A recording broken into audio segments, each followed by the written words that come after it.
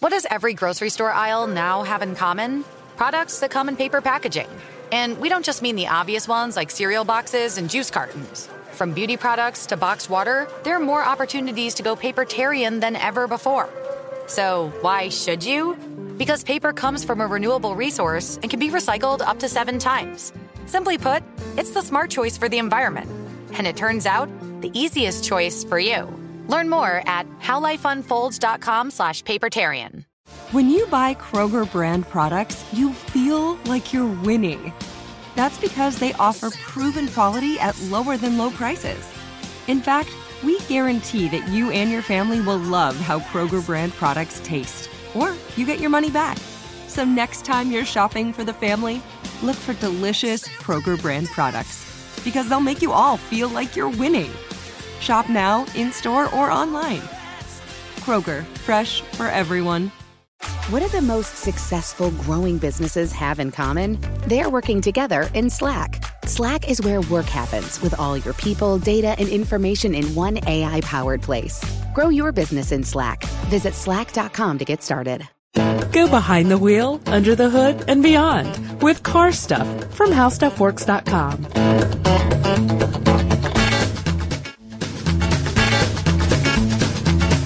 Everybody, welcome to Car Stuff. I'm Scott Benjamin. And my name is Ben Bolin. And what are we talking about today, Scott? Well, Ben, we got a listener suggestion. We know how we love listener mail. We do.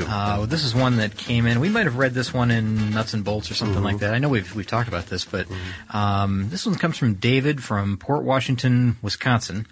And David asks, have you considered doing a show on the Chrysler Airflow? The car was a revolutionary step in car design and is full of fun facts from its the original stunt of a reverse-mounted body, which I'll tell you about in a moment, to the influence of the aerodynamics. The Airflow's legacy lives.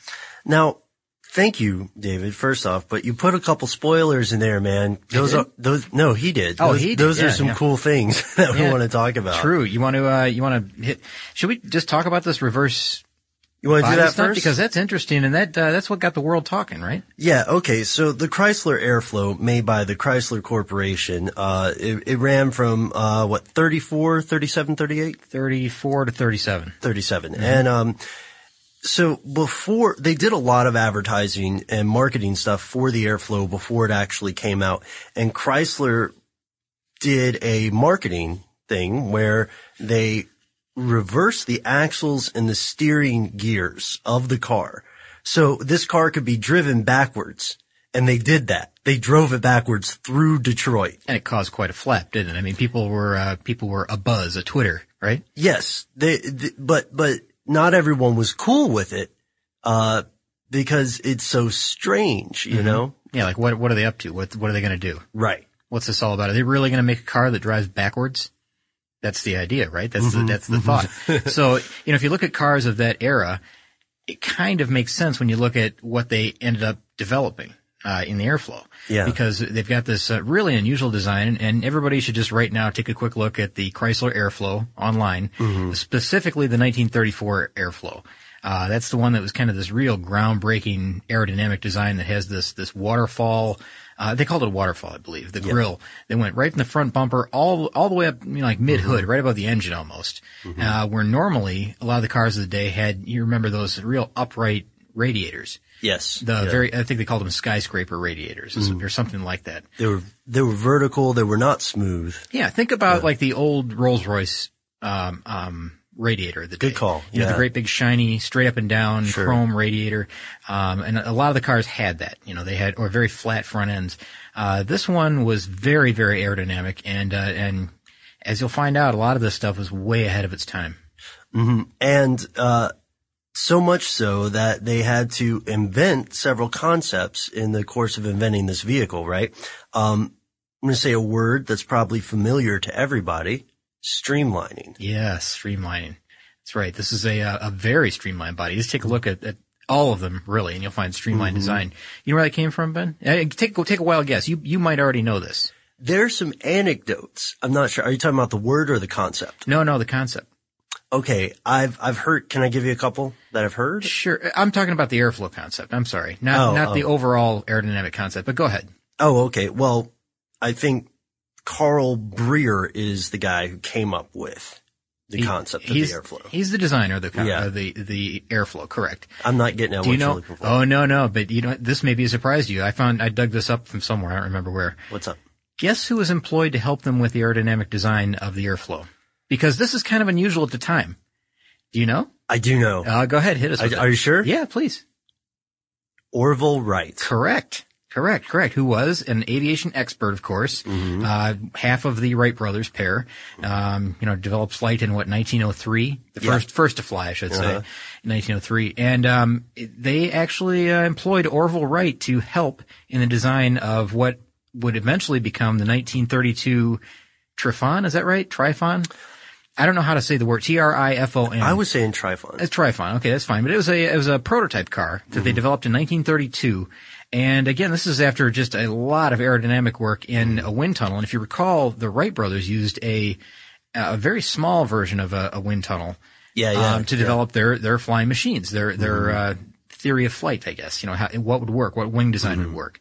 And, from this 1932, what was it? Trifon, sure.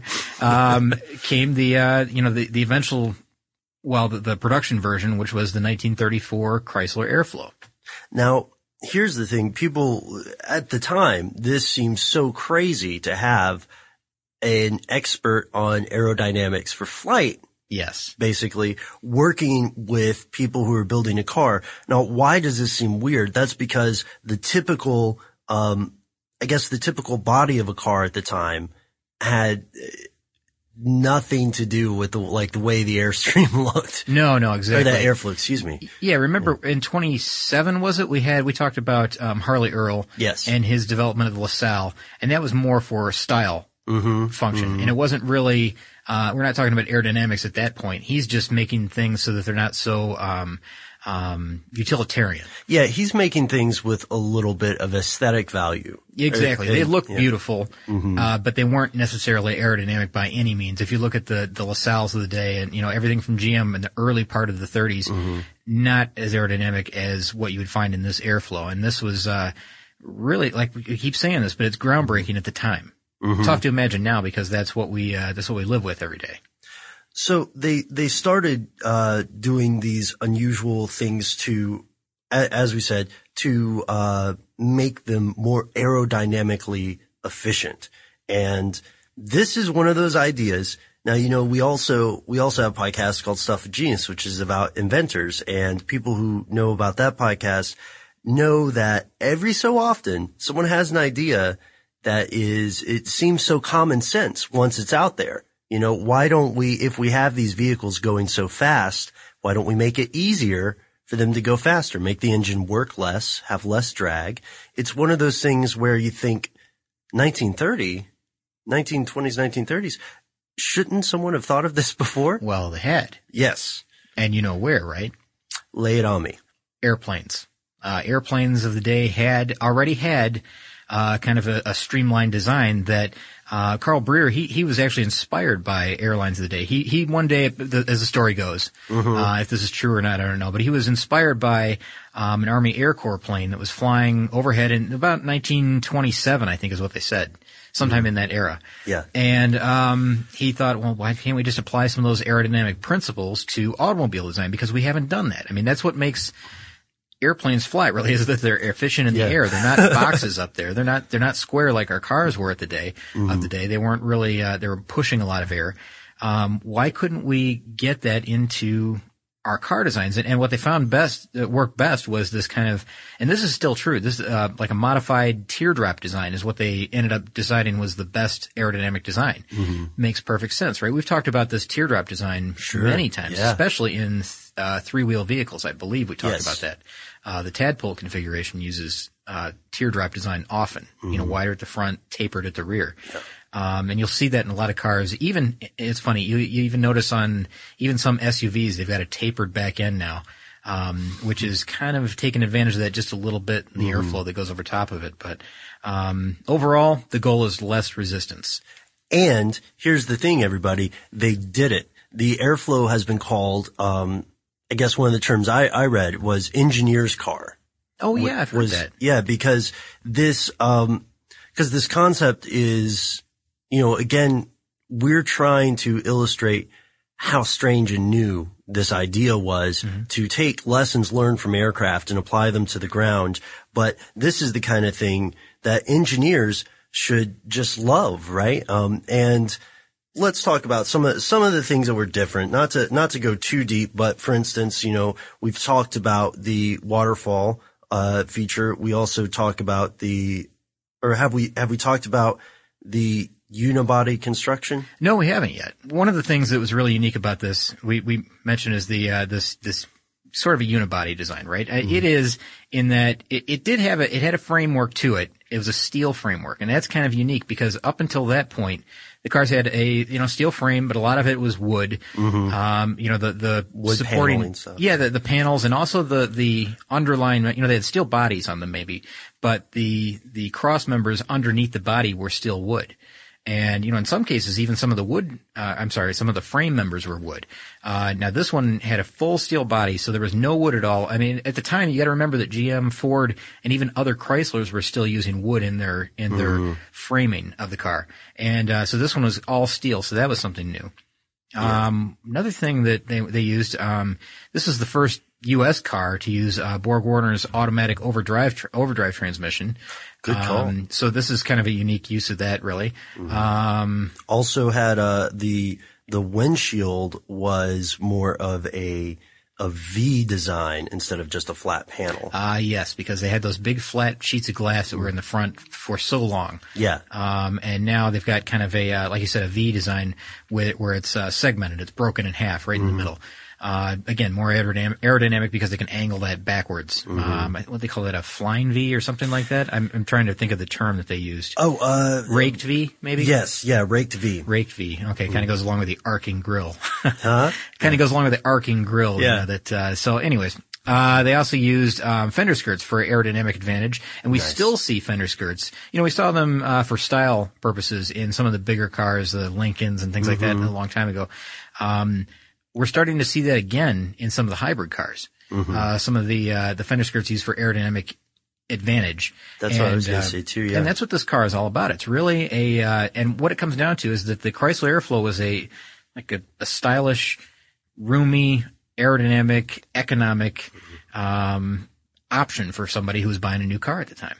Let's take it down a little bit, Scott, because people are starting to put it together, right? I think so. People are starting to say, "Hey, Scott, Ben, if this car is so awesome, if this is as swell as you say it is, how come it only ran from 1934 to 1937?" Yeah, there was some bad press. Can we get some bad press music?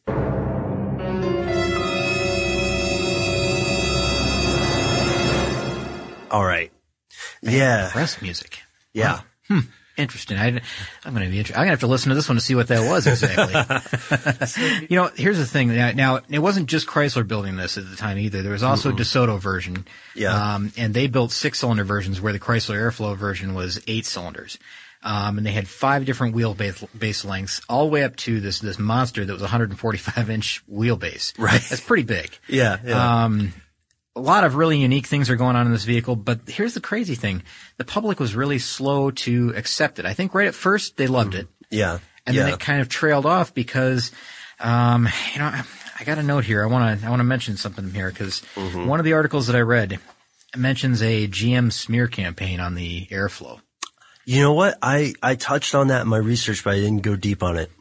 Yeah, it says the details for me. Yeah, I'll read from this here, and I think this is from one of our articles right here. We have several on the Chrysler Airflow, as a matter of fact. Let's see. Unfortunately, the massive cost and effort of retooling delayed Airflow sales until January of 1934, whereas, they would normally release them mid-year prior to the year that it comes from, the model year. June for the Custom Imperials. Then says jealous competitors, mainly General Motors, began running a smear advertising campaign that claimed the cars were unsafe. Goodness gracious. Yeah, I know. So this is even before the cars really getting out there and getting some public interest drawn into it. They're really kind of tainting the viewpoint of the public before it's even available. Yeah. So, that really, really hurt them bad right from the beginning. And, then they got to deal with criticism about the design and about the way things are just, it's different. It's all around different. And, so they went back and they changed things in 1935. Yeah. They went back and they changed things again in 1936. They Right. changed things in 1937. And eventually, they just had to give it up. The sales were just lagging just And terribly. There's kind of there's definitely a timing issue there because of the delays. You know, we've learned historically that when you're coming out with a new vehicle, or really this goes to technology in general, consumers do not care for delays. And the longer you delay something, the higher expectations rise. That's true. And here's the other thing is like when you delay in something like this, you've already revealed what your vehicle is. Right. It was revealed, early. And then there was a delay. Of course, it's unpopular with the public initially because of everything that's gone on and just the radical design, right? Right. Relatively unpopular, I should say. But then you've also got to deal with the competition that's catching up with you because they've got an advantage then at that point to say like, let's adapt. Yeah. Let's try to do what they're doing with this, cause they've got this right and this right. Let's change this and this.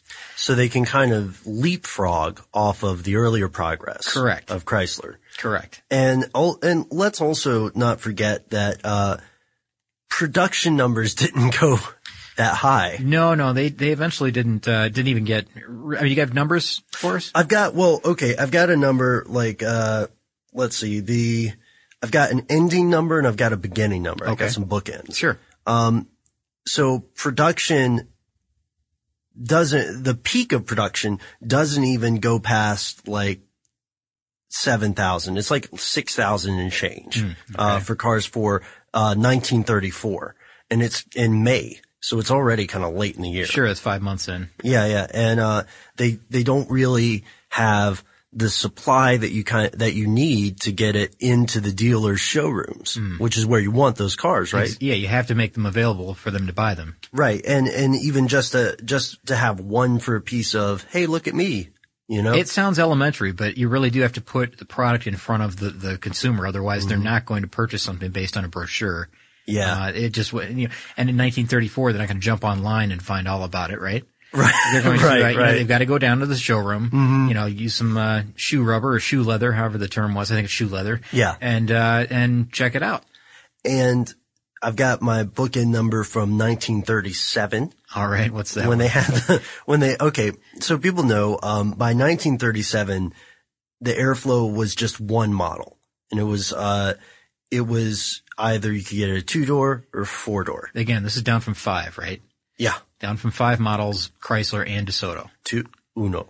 And, there's a little more than 4,500 units. Really? Yeah. That's too bad. It is bad because it's so strange that this would go down like this. And I actually have something I want to just get the bad press stuff out of the way immediately so we can move on to some cool stuff. Yeah. I've got some of the stats on this thing that you may be interested in.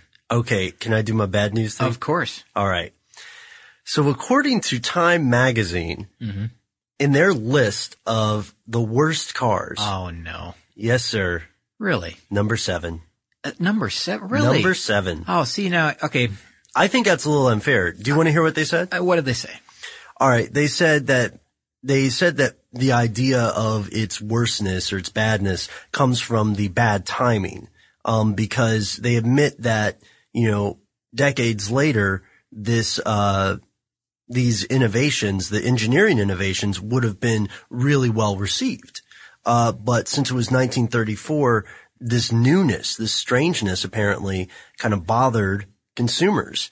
And, also because of the newer engineering techniques, there were some defects especially in the first generation. Sure. I've heard this. Yeah. Yeah. And which is to be expected with any kind of new technology. Sure. Yeah. I mean, so like you're talking about a few thousand vehicles that have major flaws in them from the initial build, right? Right. Yeah. It wasn't a little thing like knobs that would fall off. Yeah. Go ahead. What is it? It's like engine fall, like it, in Time magazine, they say engine falling out type problems. Okay. Yeah. That's, okay. I heard this too. And this is the son of, Carl Breer. Yeah. Fred Breer. Fred Breer. He said that, he admitted later that, the first 2,000 or 3,000 off the assembly line, I think he said. Yeah. Had a fault that, the mounts could just snap right off. He's like, if you hit, 80 miles an hour or so, I think is the number he gives. But, that's unfortunate. That's tough. Now, that is enough to get you up to number 7, but here's the crazy part, Ben. This is still, they still call this an influential car. In that the aerodynamics that it introduced, some of the design characteristics, that they're talking about here, some of the ideas. Oh, well, one other thing is, this is a big one.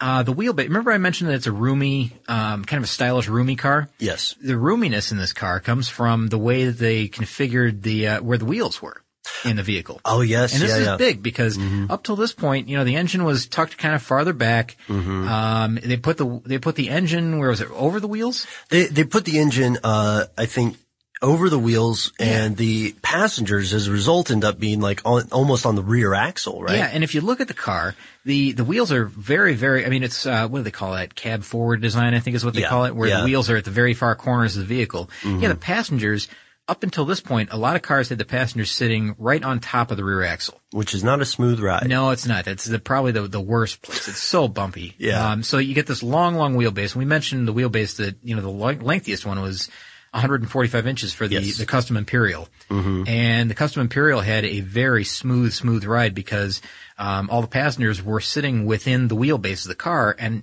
strange as it sounds, that was unusual for the day. That's one of those other, why didn't someone think of this earlier? Yeah, it's ideas. A forehead slap moment, right? I mean, like, why didn't I put myself in between the wheels? Why wouldn't that be a lot smoother than sitting right on top of the rear axle? So, strange. I got a couple of numbers here that might be interested in. Yeah, I want to hear the numbers. Take us up. Now, you may think like, okay, all this aerodynamics going on, this must be a speedy car, right?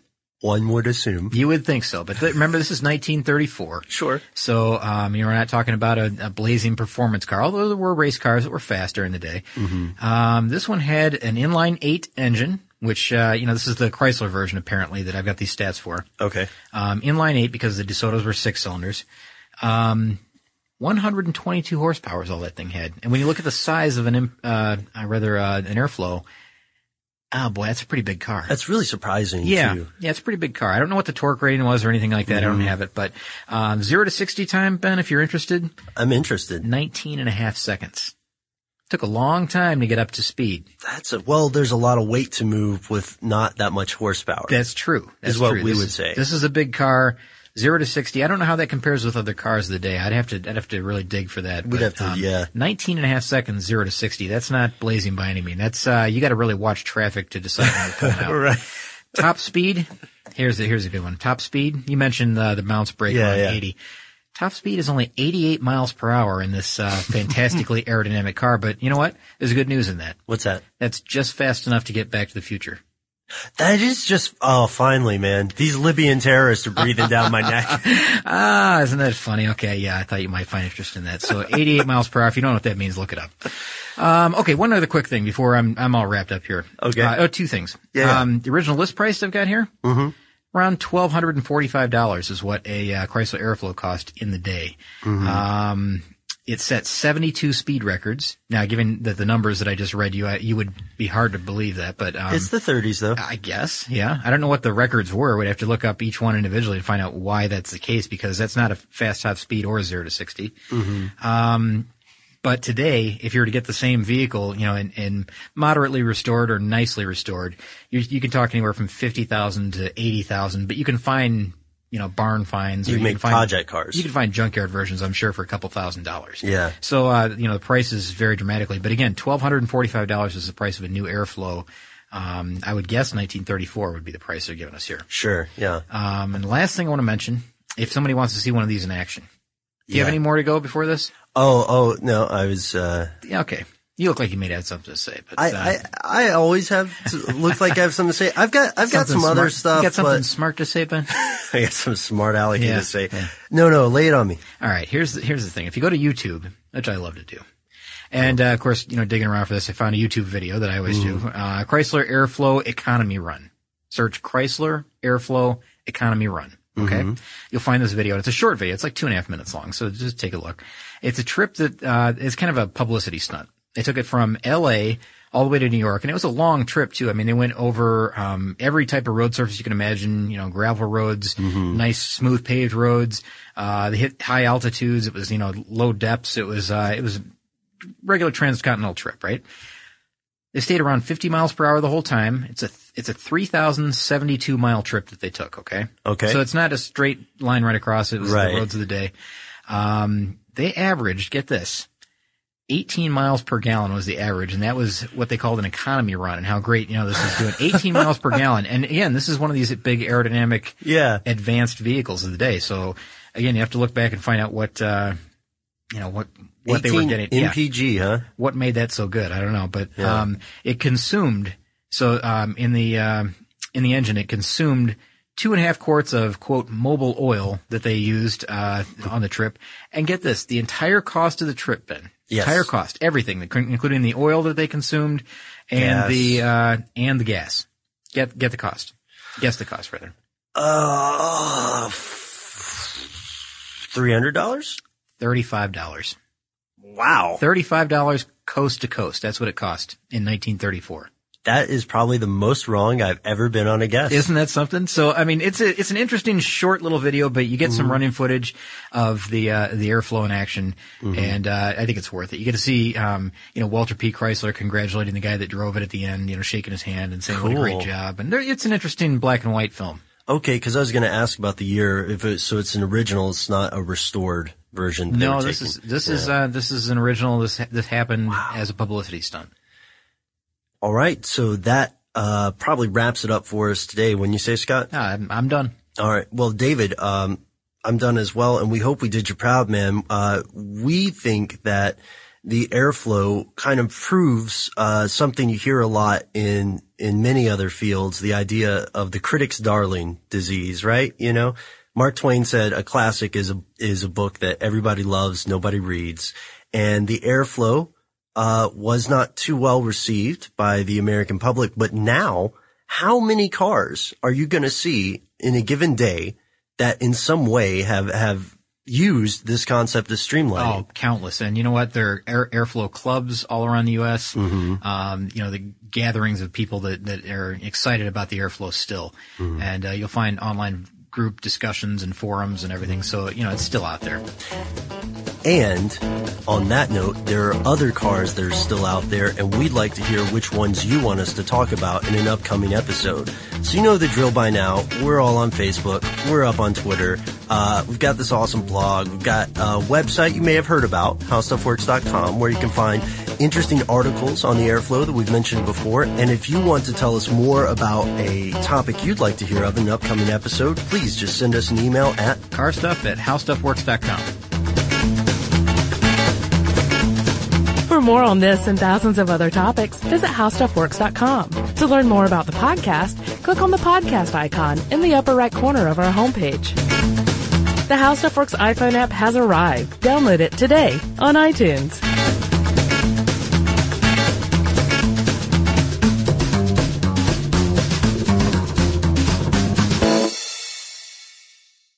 This episode brought to you by 20th Century Studios' Kingdom of the Planet of the Apes. Director Wes Ball breathes new life into the epic franchise. As a ruthless king attempts to build his empire at the expense of the remaining human race, a young ape begins a journey to fight for a future for apes and humans alike. Kingdom of the Planet of the Apes. Enter the kingdom in IMAX this Friday and theaters everywhere. Get tickets now. With the new Dexcom G7, you can achieve better diabetes results without painful finger sticks. It sends your glucose numbers to your compatible phone or watch so you can always see where you are and where you're heading. See how food and exercise affects your glucose, making it easier to spend more time in range and lower your A1C. Take more control of your diabetes with the #1 recommended CGM brand. It's easy to get started today at Dexcom.com. That's Dexcom.com. Dexcom data on file 2023. If your glucose alerts and readings from the G7 do not match symptoms or expectations, use a blood glucose meter to make diabetes treatment decisions. For a list of compatible devices, visit Dexcom.com/compatibility. Viking, committed to exploring the world in comfort. Journey through the heart of Europe on an elegant Viking longship with thoughtful service, cultural enrichment, and all-inclusive fares. Discover more at Viking.com.